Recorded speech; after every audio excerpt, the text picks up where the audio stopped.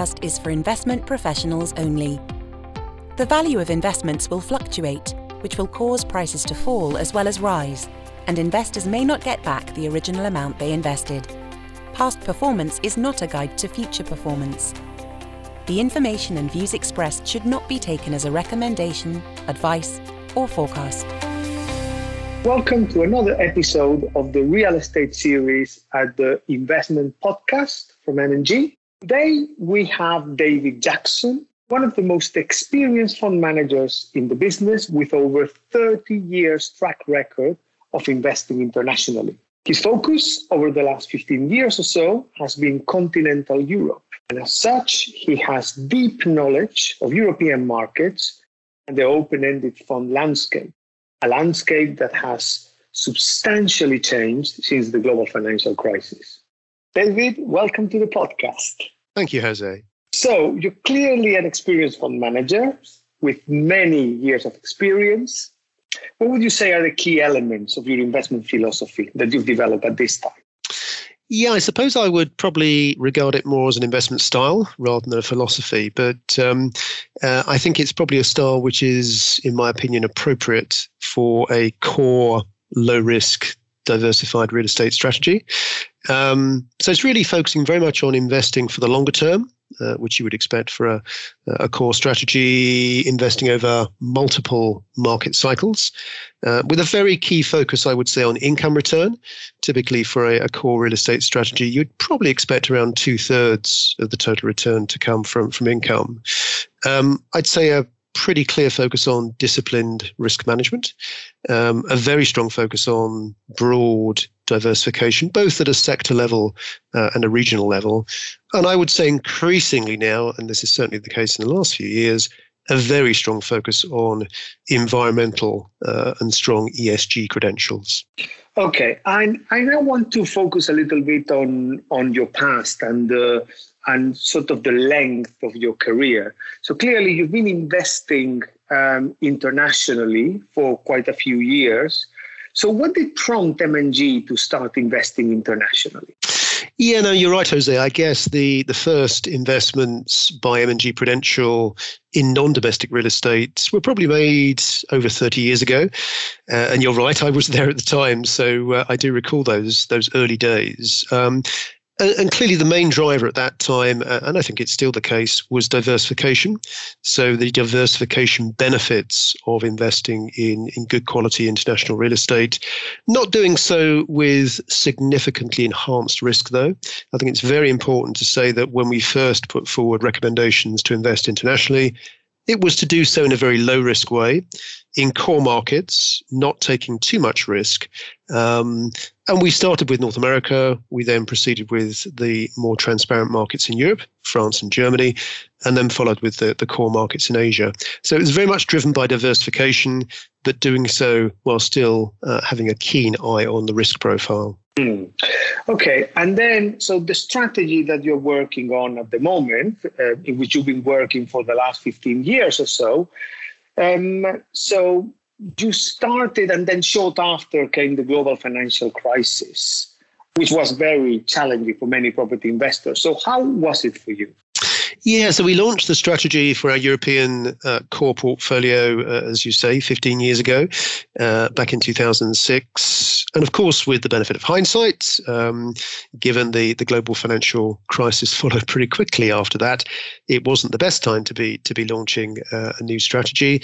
However, clearly we learned a number of lessons going through the GFC, and I think a few of those are really something that we apply now in our core strategies. So, going into the crisis in our European strategy, we had low leverage, we had no development, we had pretty low vacancy across our European portfolio. We had zero exposure to some of the more risky emerging markets in Central and Eastern Europe. And I think a lot of those kind of resilient foundations we had in place meant that we actually emerged relatively unscathed from the GFC. Like everybody, we took write-downs, and I recall in particular the negative sentiment at the time for office markets in the Netherlands. There were some pretty big challenges there. But actually, we emerged pretty strongly. We had no breaches of loan covenants. We had no interruption to income distributions.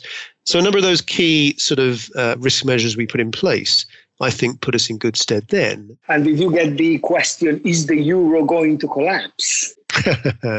Yeah, so we had the euro crisis, absolutely. And actually, it was almost the first question in many client presentations at that time. What is the percentage chance that you are giving of a collapse of the euro? How will you value assets? How will you denominate your strategy, given it was EU at the time, the fund? And look, I think I seem to recall we were saying the worst case would be maybe a 15% chance of an EU collapse. But I think the thing that stood out for me in all of that debate was actually, again, the defensive qualities in that particular turbulent market environment of real assets and of real estate in particular.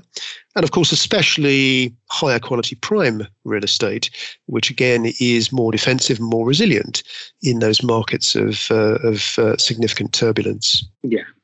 And now I'd like to move a little bit to the present right now. So obviously, the open-ended fund universe has changed substantially from the time you started. How would you describe it now? And how would you see its future developing?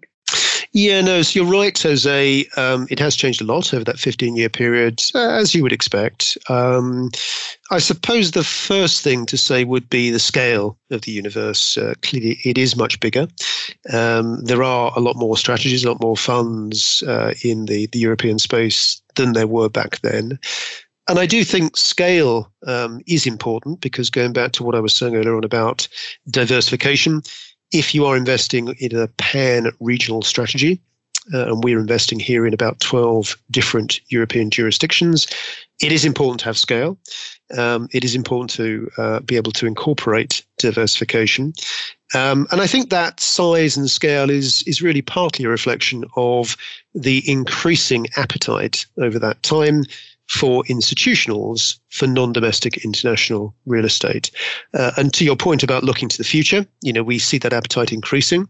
We see the allocations to non-domestic real estate continuing to increase as we go forwards. The other key change, Jose, is really around the kind of asset mix we now see. So the allocation of assets within European strategies is different, and probably the most significant difference is the addition of residential to the investment palette, if you like. Hitherto, it was principally commercial, so principally retail, office, and logistics. But actually, in the last few years, we have seen this strong, if you like, evolution of residential as an appropriate asset type for a core fund. And actually, I'm very strongly in favour of that. I think there are very strong long-term growth fundamentals in core markets in Europe. I don't think that's simply restricted to the conventional private rented sector, the apartments, the direct lets. I think it's also extending to student accommodation, residential opportunities. I think it's also extending to senior housing, residential opportunities.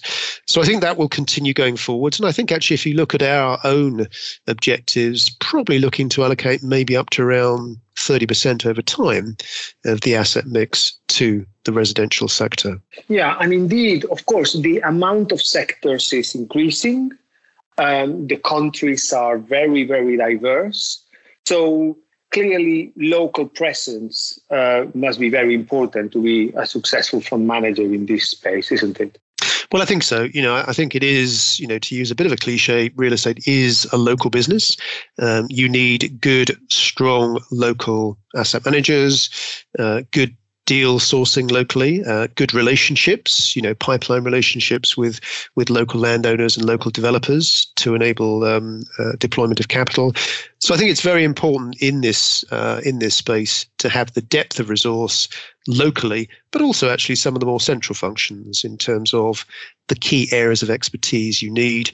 Tax and deal structuring, for example, these are all areas that require significant platform scale to be able to invest most efficiently. Yeah, and indeed, the other point I think about investing internationally, and which you are very, very involved in, is that sometimes you've got to work with operating partners, particularly in very specialized sector. So what has been your experience in that? And what is your view on utilizing operating partners or combining operating partners with local offices? Yeah, so I think you have to be flexible. So again, I think we can learn lessons from the evolution of the big open-ended core funds in North America, the so-called Odyssey funds that have grown very significantly over time. They have been quite early movers in broadening that asset mix to include residential or multifamily, as they would term it. But they've also been early movers in adding to the portfolio mix other so-called alternatives within the real estate space, be that life sciences, be that self-storage, or other, if you like, more smaller niche sectors. And I think once you begin to go into those smaller alternative sectors, if they are appropriate for a core strategy, I think very often you need to do so with a good, strong operating partner in place.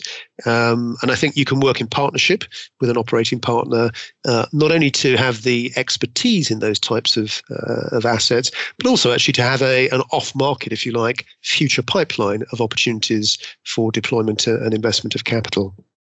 Okay. And so I said earlier that the market is very diverse. Countries are very different ways of doing business, different planning regimes. So which countries have you found it difficult to do business in?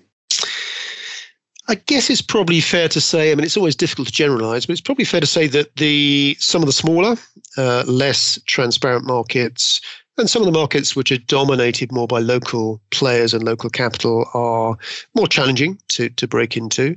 I think some of the markets in Central and Eastern Europe are less transparent and present quite a few challenges. I mean, maybe if I use an example of one of the smaller jurisdictions that we invested in going further west, so Portugal, this was a few years ago now. Quite a small jurisdiction, but actually what we did in that particular case to mitigate some of those challenges was actually to very much focus on high quality defensive assets. Now, we bought a portfolio in Portugal, which was food stores, grocery anchored retail, so supermarkets, with 20-year income streams, so 20-year fixed leases. Let to the country's biggest food operator, so a reasonably good quality credit, and with annual indexation in the leases, so annual RPI increases in the rents. And for us, that was quite a good way to enter a slightly smaller, less transparent market, to do so in a defensive way. And actually, those assets have performed very well for us.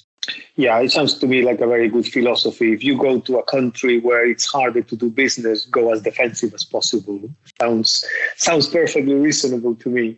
So just to conclude, and being conscious of time, so the last 15 years in the strategy that you're working on at the moment, what would there be your key 3 takeaways from that period of your career? I suppose if I were to try and summarize some of the key takeaways, I mean, we've talked about a couple already. We've talked about the importance of size and scale with pan-regional funds. We've talked about the evolution of the asset mix, and in particular, the evolution of allocations to residential and alternatives. And we have just touched upon ESG, and I think it would be worth just reinforcing that point because, you know, the landscape has changed, as everybody knows, dramatically in recent years in relation to environmental considerations. And for me, it's not just looking at existing assets, it's integrating that sort of analysis and that approach to ESG at the buy, hold and sell stages in the evolution of assets. So screening at the outset, enhancing the certification of assets during asset management, and actually taking into account as a key consideration when you come to sell the environmental credentials of individual assets. And for example, how expensive it might be to upgrade properties to attain an appropriate environmental standard. And in fact, we've just sold a couple of buildings in Germany where actually we think the market is not properly factoring in the real cost of upgrading to achieve long-term sustainable ESG credentials. I guess if I may add a couple of other themes that I think are also important. You may. Which I think are more around the depth of resource, the depth of team and platform that are needed for a, if you like, a diversified pan-regional strategy. And this is probably more so in real estate perhaps than some other asset classes or asset types, but you really do need the good local asset managers, property managers, transaction professionals, tax professionals, a whole range of support alongside the fund manager to be able to execute a strategy successfully on a broad pan-European basis. And for me, that's a very important takeaway. It's not something you can do with a very small team. You need really that strength and depth and that multi-asset team. So in a way, ESG, people and scale are, three key takeaways from your career, which sound very reasonable to me. And with that, David, thank you very much for your time. And everyone listening, have a very good day. Thank you, Jose. This podcast is for investment professionals only. For further information, please view the notes which accompany this episode.